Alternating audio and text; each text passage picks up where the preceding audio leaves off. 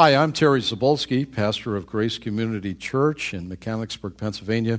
I'd like to thank you for listening to this week's message. I hope and trust that God's Word is a blessing to you as you live for Him each and every day.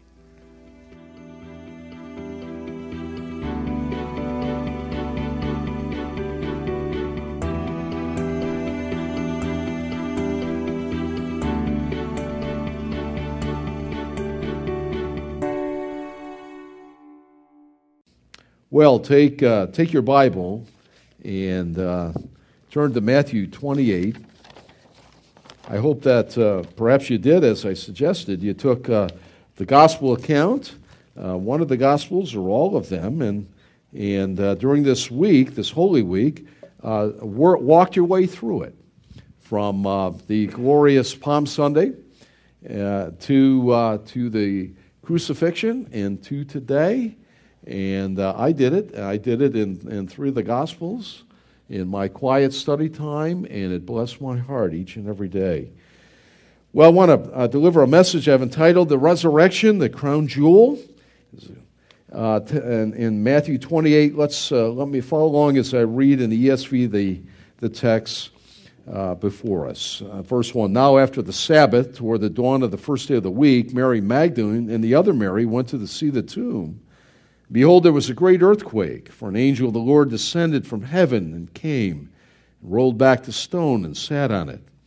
And his appearance, that is, of the angel, was like lightning, and his clothing white as snow. And for fear of him, the guards trembled and became like dead men.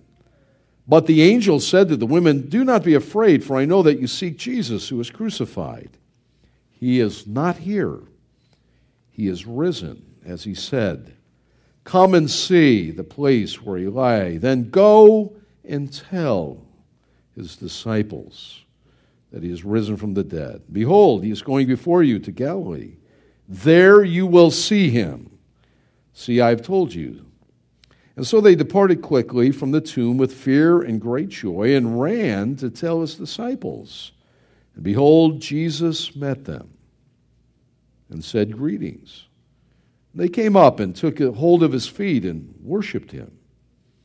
And then Jesus said to them, Do not be afraid, and go and tell my brothers to go to Galilee. There they will see me. And while they were going, behold, some of the guard went into the city, and they told the chief priest all that had taken place. And when they had assembled with the elders and taken counsel, they gave a sufficient sum of money to the soldiers and said, Tell the people his disciples came by night and stole him away while we were asleep. And if this comes to the governor's ears, we will satisfy him. And they would do that, let me insert, by money or with money, and keep you out of trouble. So they took the money and did as they were directed. And this story has been spread among the Jews to this day. Now the 11 disciples went to Galilee, to the mountain to which Jesus had directed them, and when they saw him, they worshipped him. But some doubted. So you see, they were at a distance yet. And then Jesus came to them and said to them, All authority in heaven and on earth has been given to me. Go therefore, and here's the verb, make disciples of all nations, baptizing them in the name of the Father and of the Son and the Holy Spirit, teaching them to observe all the things that I've commanded you, and behold, I'm with you always, even to the end of the age. Well, the resurrection, it is certainly the crown jewel of the Christian life. I don't know, perhaps you'll have occasion. It is a small world we live in, isn't it? I'm always amazed every week in a church of our size and in the way that our people, not all, but tend to move around the globe. It is rather amazing to me. I mean, Jeremy just compliments Uncle Sam, just came back from Italy. And Jim, you're over on the Persian Gulf there half the time, or China or somewhere else. And it's amazing to me. And sometime in the future, you may have a chance. You guys just came back from England and France. But you may have occasion to go to London, England. Faith and I have been there a couple of times. I had a preaching engagement in Liverpool once. I was always excited to go to Liverpool. I had to see the place where the Beatles came from, to be able to stand there and proclaim the resurrection of Jesus.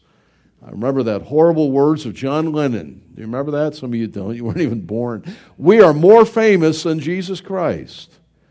And I thought to myself, someday I have to go to Liverpool and proclaim the gospel of Jesus. And the Lord gave me that opportunity to do that. I was so thankful for that. Well, when we were over there, part of the sights, and I know you guys love Paris more than London, but London is wonderful. One of the among other things that you'll see there, Big Ben and Parliament, Westminster, and St. Paul's, Christopher Wren's great cathedral. Some of you are going to be watching this week, I dare say mostly not the men, of a wedding that's going to take place over there, right? Faith is still scoring around trying to find, what time is that anyway? What time is that wedding? You're like, I don't really care what time that wedding is. And you'll be watching that. But in addition to all that stuff, and that'll be at Westminster Chapel. Now, Faith and I, Jonathan went with us. I shall tell you this. It was a beautiful, warm day, and everyone was, there was a lot of people on the lawn of Westminster Chapel. And at that point in the trip, I was just about out of money. I only had enough money. Jonathan said, I got to go into Westminster. I got to go into. Okay, it was like $20 or something ridiculous. I'm like, times 360. I don't think so. I'll buy the postcards, look at the picture. Jonathan, here it is. You go. Faith and I, we took a nap on the lawn of the Westminster Chapel. So when you see the wedding today, we were with a whole bunch of others. They were just going, it's so beautiful. But forget all that. When you go to London, the great thing to see is the Tower of London. I mean, it's an amazing place right on the river. When you go into this Tower of London to see and hear, that's a guided tour. And they'll tell you all kinds of stories of kings and queens and dungeons, which makes it even more exciting. But then as a part of that, and here's the point, you'll be able to take a tour through a highly guarded area and see the crown jewels of England. And they're priceless, they tell us. Priceless. Now, to me, it's not like something I'm going to buy Faith for Mother's Day, I mean, the jewels on it were, to me, okay, I'm ignorant and profane, I guess, they're gaudy looking. I mean, who needs all that gold and rubies and sapphires and all that kind of stuff? And the crowns, the various crowns, and the swords with all the jewels in it. I mean, come on. How many of those do you need, But to the Englishmen and to those in the know over there, we're Americans, right? We're like royalty. What's that? It means something to them. That's why this wedding coming up next weekend is a big deal to the English. They'll all be glued to their TV sets because most of them are not invited. Because, see, these things over there, the crown jewels, are the symbol of the authority and the right to rule in succession there in the UK, in England particularly, and to live at Buckingham Palace and all that. Now, I say all that to say what? Well, the crown jewels. Today is the Resurrection Sunday, and it is the day we joyously celebrate Jesus is rising from the dead. And here's the point. The resurrection of Jesus is the crown jewel. It's the precious, precious theological gem of the whole Bible. And without it, all is lost. There's nothing. There are many folks that write books with advanced education, learning all kinds of letters after their name, and have, particularly since the higher German critics of the 1800s into the 1900s. And they began to teach in universities and theological centers and seminaries and trained men and lay women and so on in a theology that has lost the empty tomb. And now many of these mainline churches are like, where is everybody? Nobody's here today. Well, people aren't stupid. You see, they realize if there's no resurrection and if the Bible's not trustworthy, why get out of bed on Sunday morning? You see? I mean, it is the crown jewel.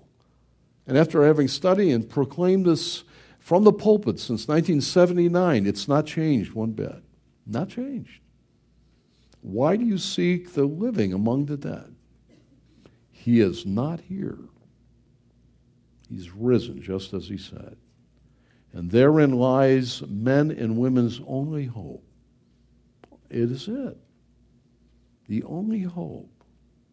When we lay our loved ones through our tears to rest, as we get bad reports from physicians that patch us up the best they can, but we're crumbling. Have you noticed? I had to go to the dentist this week. My tooth broke over in the Middle East, crunching away, grinding away, my grinder, right? He patched it up. He said, I'll do the best I can, but I'm not going to guarantee that one. You'll probably be coming in again, and he's going to crown me, not King of Kings. He's going to crown me. It's crumbling. I've had 3 hips now. Here, I got the original equipment. I wore that one out. They said playing football or something, maybe wrestling. Got one metal one. That didn't work. Praise God. Tomorrow's 8 months. I'm feeling so much better. Thank you for your prayers. Wow. Thank you for praying for Faith. She had to live with me the last 2.5 years. Wow. She said I was grumpy a little bit. But our bodies are wearing out. They're wearing out. It is the resurrection. Because he rose from the dead, if you're in Christ, you too will rise. And there is no other hope apart from Christ. None. Not Hinduism, certainly not. Not Mohammedanism. He's dead. That's it. Nothing there. Nothing in Confucianism. That's totally confused. It's only in Christ. It's only in Christ. It's the only great so-called world religion where the whole foundation is based upon the exiting of its founder from the tomb. That is the Lord Jesus. Oh, and that's why the church meets incidentally every Sunday. How did Jewish folks that were so ingrained in the Sabbath, meeting on Saturday? I mean, it was a Sabbath day. How did they all of a sudden change and begin to meet on the first day of the... It had to be an enormous, momentous thing, and it was the empty tomb. And they began to meet on the first day of the week. Well, knowing that this is the keystone, they call Pennsylvania, say Penn State, they call Pennsylvania the keystone state, like in an arch. That very center one holds it all together. This is the keystone, another metaphor in thinking about the empty tomb of Jesus. Knowing that is all important, it's no wonder Satan has unleashed some of his greatest and most brilliant critics to attack the empty tomb of Jesus. I mean, he has unleashed the fire of hell to attempt to stamp out into ruin that people would lose their Bible and lose the message and have no gospel. And he has unleashed it. And we know that, and one shouldn't be surprised by that. And yet, he is not here. He's risen just as he said. I want to do a simple message today. They're the best. They're the ones that I seem to be able to best to understand.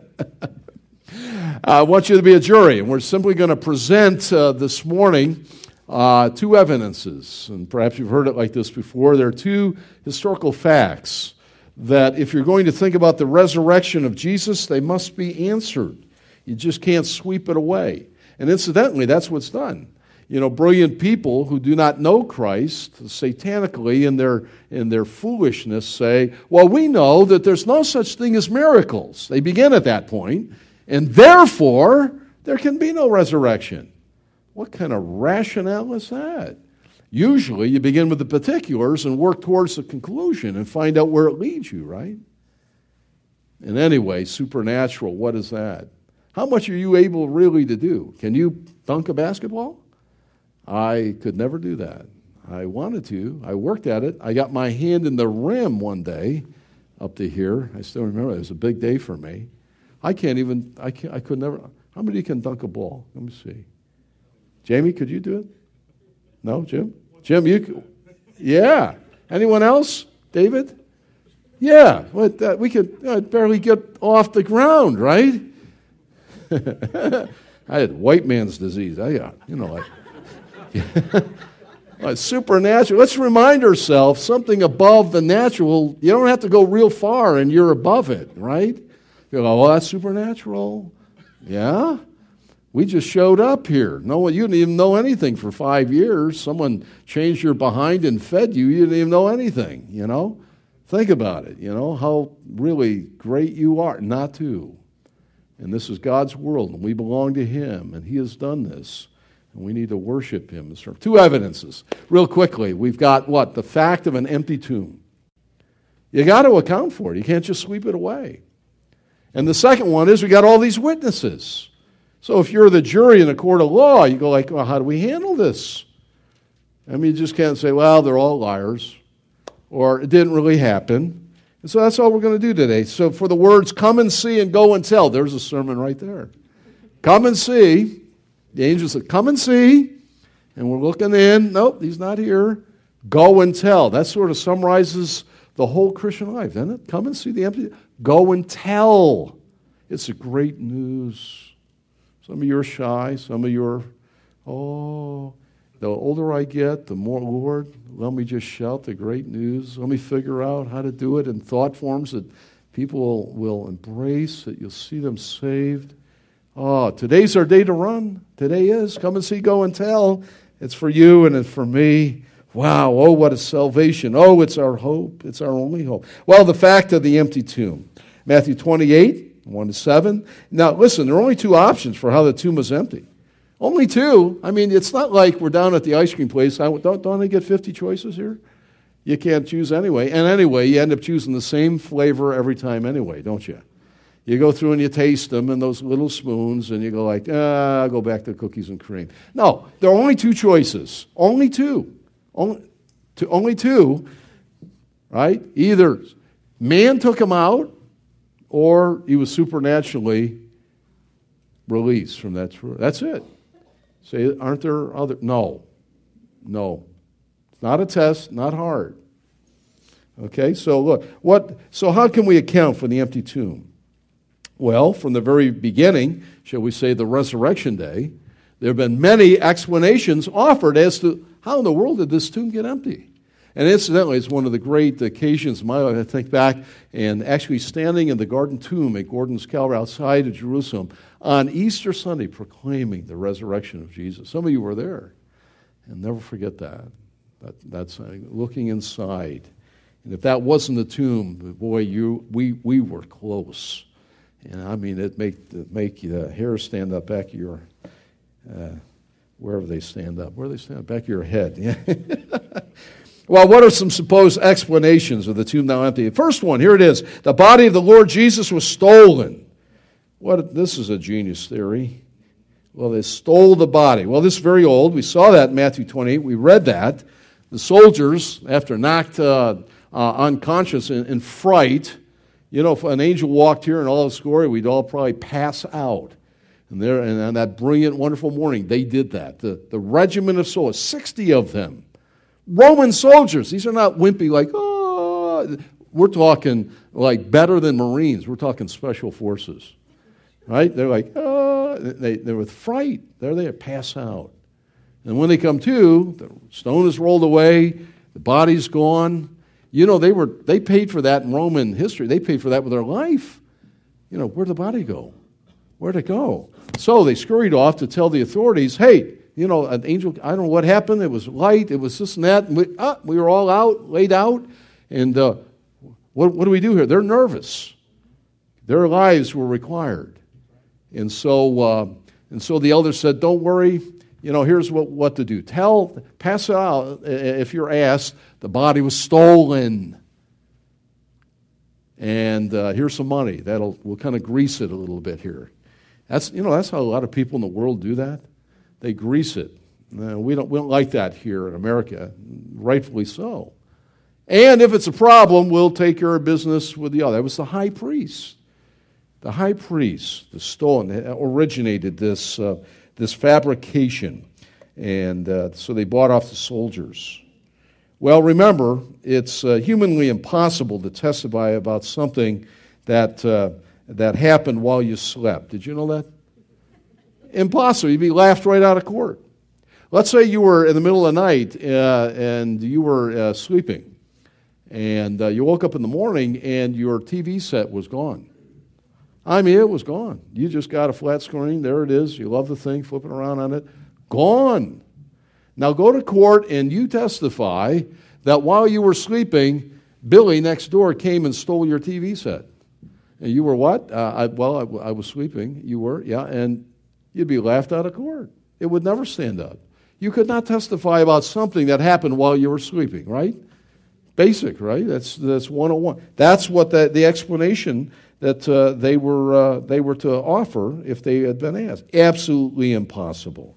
This theory does not adequately explain why all the disciples would willingly suffer and die for what they knew was a deliberate lie.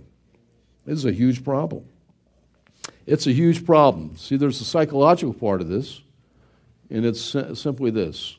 No one will willfully die for what they know is an outright lie. They won't do it. They put a knife to your throat, recant. They'll recant. You know the history on most of the disciples, all except John, who suffered on Patmos but then died of old age. They all were martyred. And many of the early believers martyred. People do not die in martyrdom for what they know is a lie. And it doesn't hold up. It will not hold up. But they will die for what they know is true. Even the American early days of our colonies, they died for a principle. They died for a truth. They died for a dream. These United States and what we enjoy here, freedom of worship and speech and all the rest. Wow. Well, it doesn't hold up. This stole the body does not hold up to even remote logic and common sense. Number two, the Jewish and Roman authorities moved the body theory. Some actually offer this. Yet this is totally implausible. The tomb, I remind you, was sealed. What that meant is they rolled the heavy stone. It was a flat stone, about 6 inches thick, yay high, heavy, rolled it into a carved-out section of went downhill just a little bit, and it came up against the stone, was held in place there. And then they put a wad of paraffin there. That's what that means. It was sealed. And then they would put an impress, like you would do, some of you ladies do with fancy stationery. At Christmas time, you want to do something really fancy. Put a little wax there. Put that, doesn't that look nice? A little imprint. You can tell when it's ripped open. And that was the sealing of the tomb. You see, the enemies of Christ, did not want his body out of there. That's why the soldiers were there. That's why the sealing were there. And the friends of Jesus could not get his body out of there. They were all scattered. They were grieving, brokenhearted. And so this theory is far removed from any possibility whatsoever. And remember, the answer to this is all the enemies of Christ had to do was to put an end to the early church. Some say to smother the infant church in its cradle. All they had to do was produce the body of Christ. The body was stolen. Here's the corpse. That ends the preaching. Oh, they would have done that in a minute. Here's Peter now on Pentecost preaching. You killed the Lord of glory. Roll his body out. Here it is. And the crowd would have left forever. And that's a simple, common sense answer to this misguided explanation of how the tomb got empty. There's a third. Some have taught that the women went to the wrong tomb theory. Suggested that the women were so distraught and confused that they went on that early first Sunday morning to the wrong gravesite. Now you can see that. I mean, we at times of bereavement, brokenhearted. I mean, we have lost people in our family, and I have cried, and my eyes are filled with tears and sorrow. And I'm not right. When stuff happens like that, you're not right. You're not right. You're not right for a while, right? And some of us are never right. And we go like, well, yeah, so maybe. Well, I remind you, in the end of chapter 27, these are the ladies that were right there when they laid him into the tomb. They knew what tomb it was. And then in the early morning, they got up and carrying spices. They expected the body to be there. They expected the body to be dead. You don't carry spices like that to anoint the body if you have any hope at all that there was a resurrection. They weren't even thinking that way. In fact, you're going to see all the way through this that they came to believe in the resurrection in a very reluctant way. It shows a genuineness of the text. There was no collaboration. Now let's get together and tell all the same story. It's marked all the way through with genuine reasonableness of their reticence to, what's this, he's alive? They're like, and then Thomas, we're all Thomas, like, I won't believe it until I put my hand there. You see, and that all just shouts of the genuineness of the text here, because we can see it, right? We can see it in all of this. And I'll remind you, too, that this was not like Arlington National Cemetery where they buried him. You know, that great cemetery down outside of D.C. and filled with honor of so many that have given their life for the country. And it's sad to see in recent days, I've read that the other week, that they found a number of graves that were wrongly marked. What a sad thing to give a son or daughter who died for our country, and we're so thankful for our military, and then have them laid to rest in Arlington and have them in the wrong grave or the wrong markings on it. It compounds the sadness there. It was not like that. It wasn't Forest Lawn outside of New York City, like, whoa, look at all these Stars of David and crosses. Where is Grandpa anyway? We don't know where he is. Wasn't that. It was a private garden. And in the garden there was a tomb. So it's like, they're not going to be standing at the wrong graveside, you see. And so this false explanation doesn't hold water when you take a close look at it. And again, all the enemies of Christ could have done is simply gone to the corrector. No, you got the wrong one. It's over here. What's the matter with you? That would have ended it all. It would have ended the church. It would have smothered it in his grave. That's it. And reasonable people say, well, yeah. And so that theory doesn't hold water either. The fourth and final commonly held one through the years was called the swoon theory. And some, desperate to deny the resurrection, tell that what really happened with Jesus on the cross, said, hey, he didn't really die. He appeared to die, but he didn't really die. Oh, he was beaten beyond mar, his beard, and the crown on his head, and the blood that came down, and they stuck him with a sword, and they pierced his hand and his feet with it. But he really didn't die, It was the swooning, the appearance of death. And what really happened was when they carried him away and they put him in the cool, damp tomb, they rolled the stone there, and that coolness of the tomb, revived him. I really worry about people that hold this theory. Really do. For a couple of reasons we'll mention in a moment here. I think I said on your sheet that here he is in the tomb for 3 days. No food, no water. That'd be a nice hospital clinic, right? For one nearly dead. No food, no water, no IVs, right? None of that. And so on the third day, it's proposed with this theory that the Lord was able to rouse himself, get himself together, and he was strong enough to roll the stone away. What's that? And break the wrapping that had bound his body, his corpse. And not only that, it gets better. Remember on the road to Emmaus, I've had a little hangnail in my foot. Don't rip your, I hear my mother every time, straight across the toenails there. Some of you don't do that, right? Yeah, I didn't do that a couple of times, and the foot doctor took my nail off, and I'll never do that again, ever, never, right? Now imagine if someone put spikes through your feet, right? Now you're going to walk a couple miles down the road to Emmaus? Just kind of like, hey, it's no problem. I could hardly walk with that hangnail going down, digging in. Not Roman spikes through my feet. Oh, yeah, the swoon theory makes good sense, right? And then he appeared victoriously as the author of life. Impossible. And it begs the question. Here's the question. The Romans, they were masters at putting people to death. They were masters at it. They were not wimpy about it, squeamish. They knew how to execute people. And this execution guard with the centurion and his band of 100 men, they had killed many, many people. In fact, he had to sign a warrant. He is dead. They knew he was dead. In fact, Pilate called him in. He was surprised. You mean he's dead already after 6 hours? Remember the Lord, into your hands, Father, I commend thy spirit. Incidentally, those are some of the great words. If I'm conscious and the Lord doesn't come back and I'm ready to go to heaven, I was thinking those would be great words. I might say, Father, into your hands I commit my spirit. Yeah, you read that in some other saints in the Bible. What a great thing. Wow. He's gone already. Pilate said, how come? See, sometimes they hung on the cross 2 and 3 days. It was a horrible execution tool, that cross. I mean, it wasn't quick death. It was, how long can we have them die? And the Lord died in 6 hours. Centurion calls him in. Yeah, he's gone. He's dead. Pilate calls him in. Yeah, he's gone.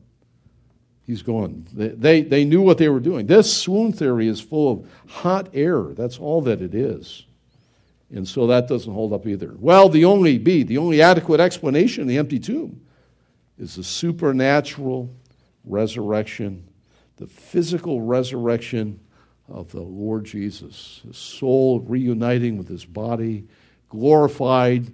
The whole Old Testament looked forward to it. The New Testament looks back at it. It is the cross and the empty tomb that is the heart of the gospel. Praise the Lord. Number one, Jesus, I remind you, had repeatedly foretold of his coming death and resurrection. Just to show you one place, look at Matthew 16, verse 21. After they get the right identity, thou art the Christ, Peter said, the Son of the living God. Once they figured out who he was, then he began to unfold the plan again of the coming days.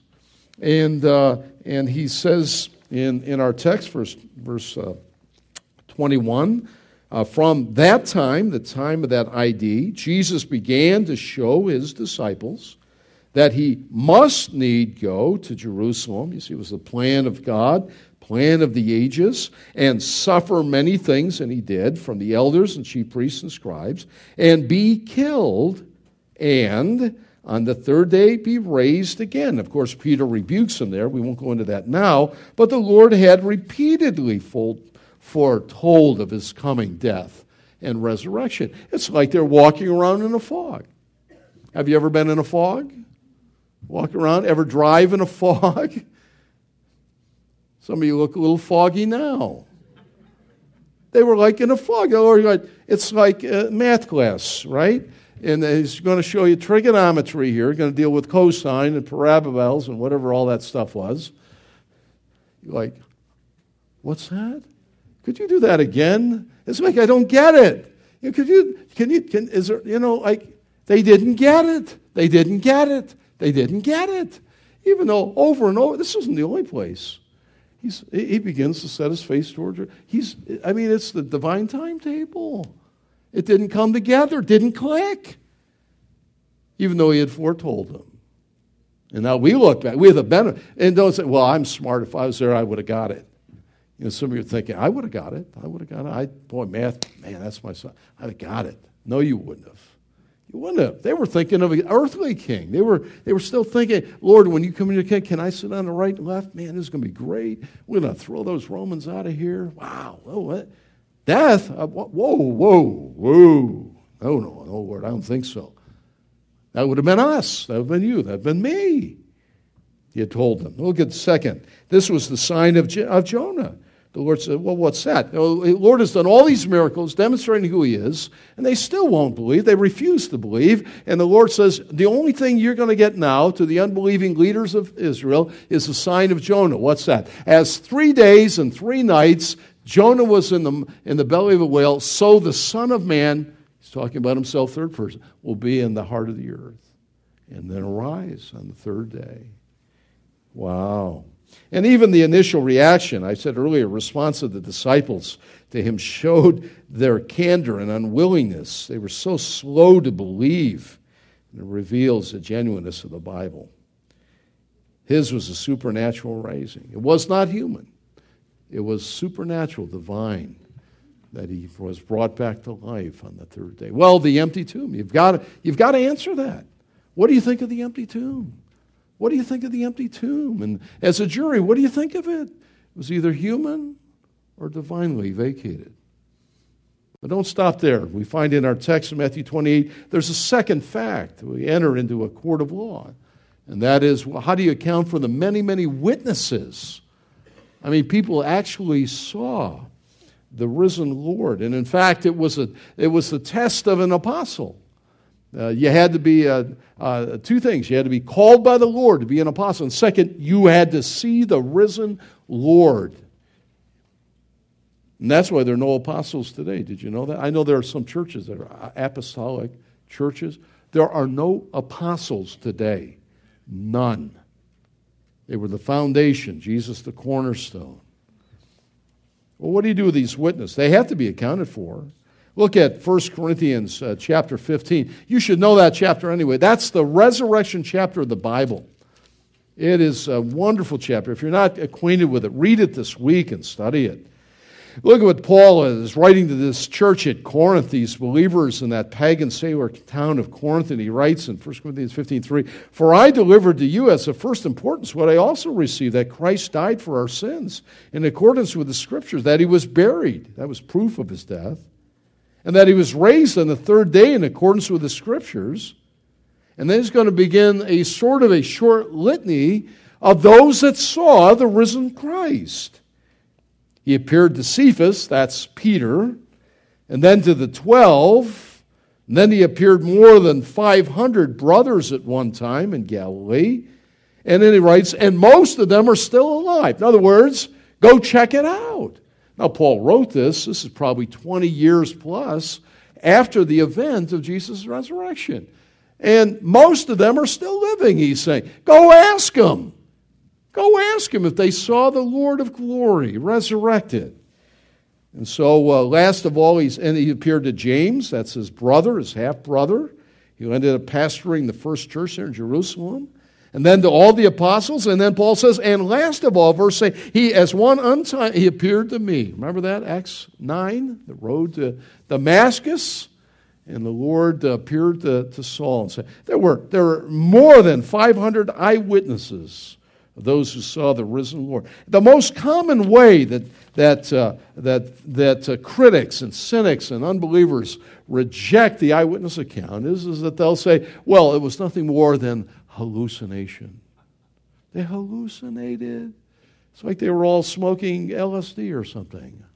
Ooh, you know. Listen, we've come to know something about hallucination in our psychological studies and through the science of trying to ascertain what are hallucinations, and it doesn't stand the biblical test of what we know to be true from these witnesses. What do we need? Number one, but we need to ask, first of all, in knowing about hallucination, that usually they come from highly imaginative people. Tell me again what you saw. Ooh, it's like The Outer Limits. I saw this. And you have to ask, were these highly imaginative people who were nervous? And they also tend to be nervous? No way. We're talking about salt of the earth people here. We're talking plain street level. I love these people. Fishermen, carpenters, hardworking people.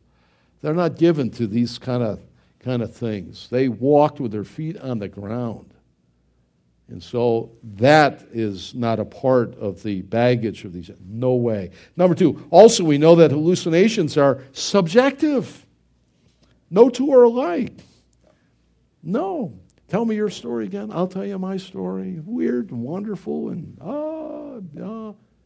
all of these agreed. Impossible for hallucinations.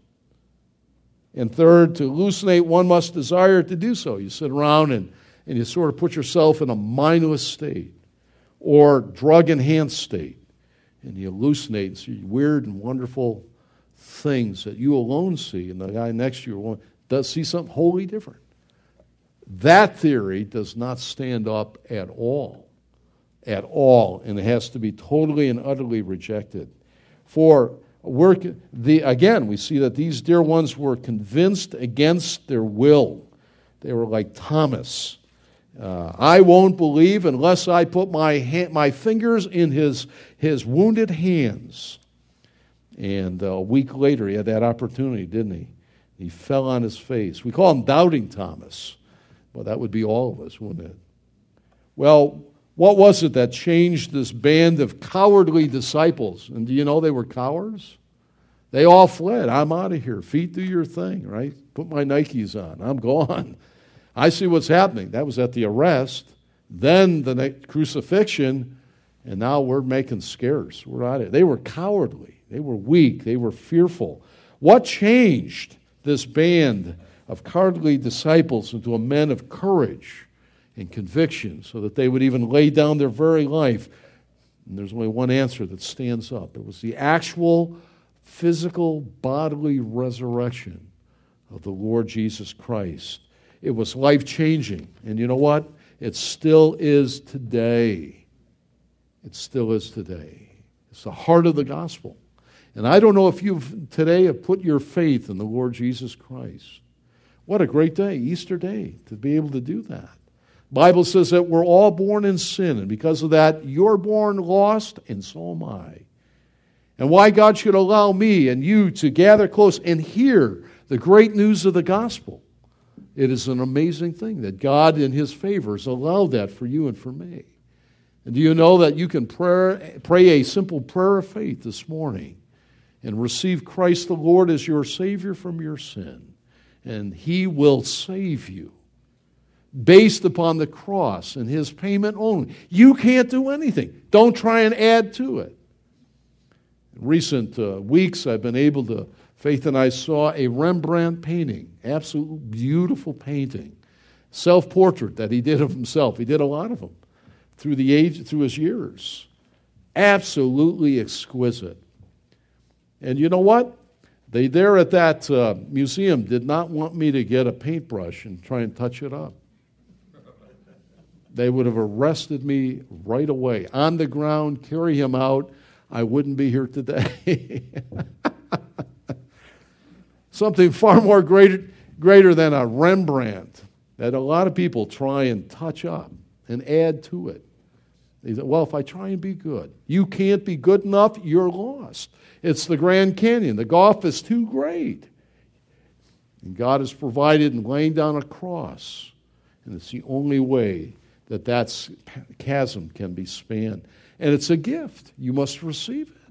Lord Jesus, I receive you as my Savior from sin. Thank you for dying for me. Thank you for the empty tomb. It validated everything you said and did.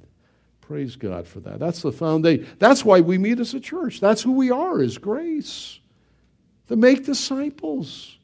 To come and see and go and tell. That's what it's all about. It's not rocket science. And all of us are a part of it. Isn't that great? Praise the Lord for. Well, lessons for our life, number one. Number one, today we celebrate, and I mean celebrate, Jesus' victory over death. Wow. He alone is the resurrection and the life. We celebrate it. It means everything to me.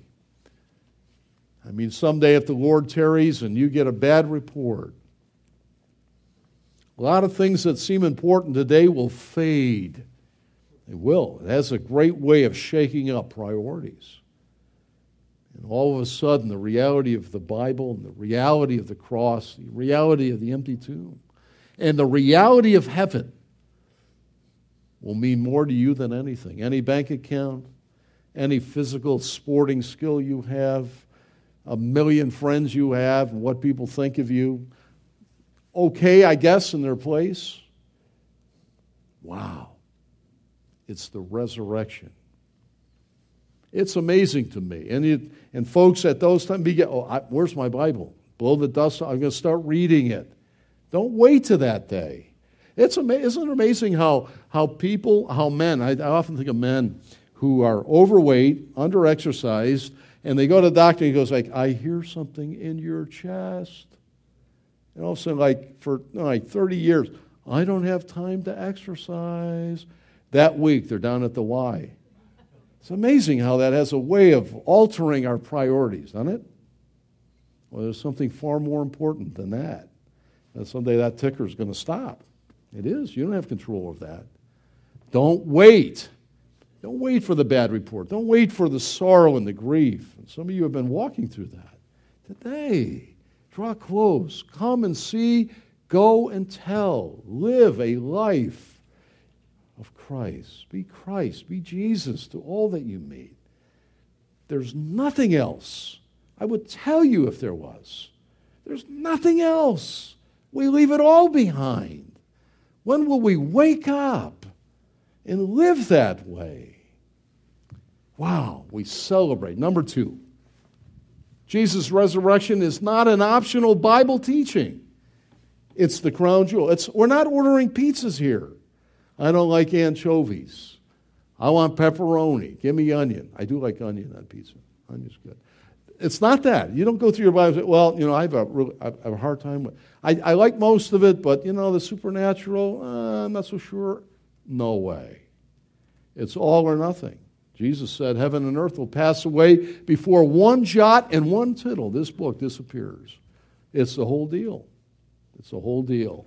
It's not optional. Praise God for it. Number 3, this day provides all of us who know Jesus with the hope of our own resurrection. Wow. Wow. When the grip of death grips us, our hope that this body will be raised incorruptible, imperishable. 1 Corinthians 15. Wow. Number 4, because Jesus is risen, 1 Corinthians 15:58. Don't move off the truth of it. Move out. Serve Him. Remember that a couple years ago, we looked at that. Therefore be steadfast, immovable, always abounding in the work of the Lord. And so we summarize and say, what's he saying? Because of the resurrection, because of Jesus's, because of our coming one, don't move. Don't move off that crown jewel truth. Don't move. Don't meander away. Don't lose your Bible. But more than that, because of that, move out. Be steadfast, immovable, and then move out. Always abounding in the work of the Lord. That's action. That's moving out. That's serving Christ in your home, your marriages, your workplaces, wherever you are. Move out, because you know your work in the Lord is not in vain. Praise God for that. Number 5 and last. Today, open your heart. I urge you, and receive the risen Savior as your very own. Will you do that? Would you receive Christ today? I plead with you. Receive Him as your very own. Not your mother's, not your dad's, not your neighbor, not your sister or brother, but you must be born again. Receive Him. He stands, He looks, He waits, He calls. Come to the risen Savior today. Well, the crown jewel. Someday you may see the crown jewels. You'll see what I mean. You won't want a man be buying those for your wife, probably, on Mother's Day or her birthday. No way. And there's nothing like it in the jewelry stores around here. Say, well, I've been to some nice ones. You haven't seen anything yet. In fact, you probably don't want your wife to see those jewels. But there's something more wonderful than stuff that's going to burn up. And that's the resurrection. He's not here, He's risen, just as He said. He's not here, He's risen. One more time. He's not here, He's risen. Just as He said. Amen. Let's stand and be dismissed. Father,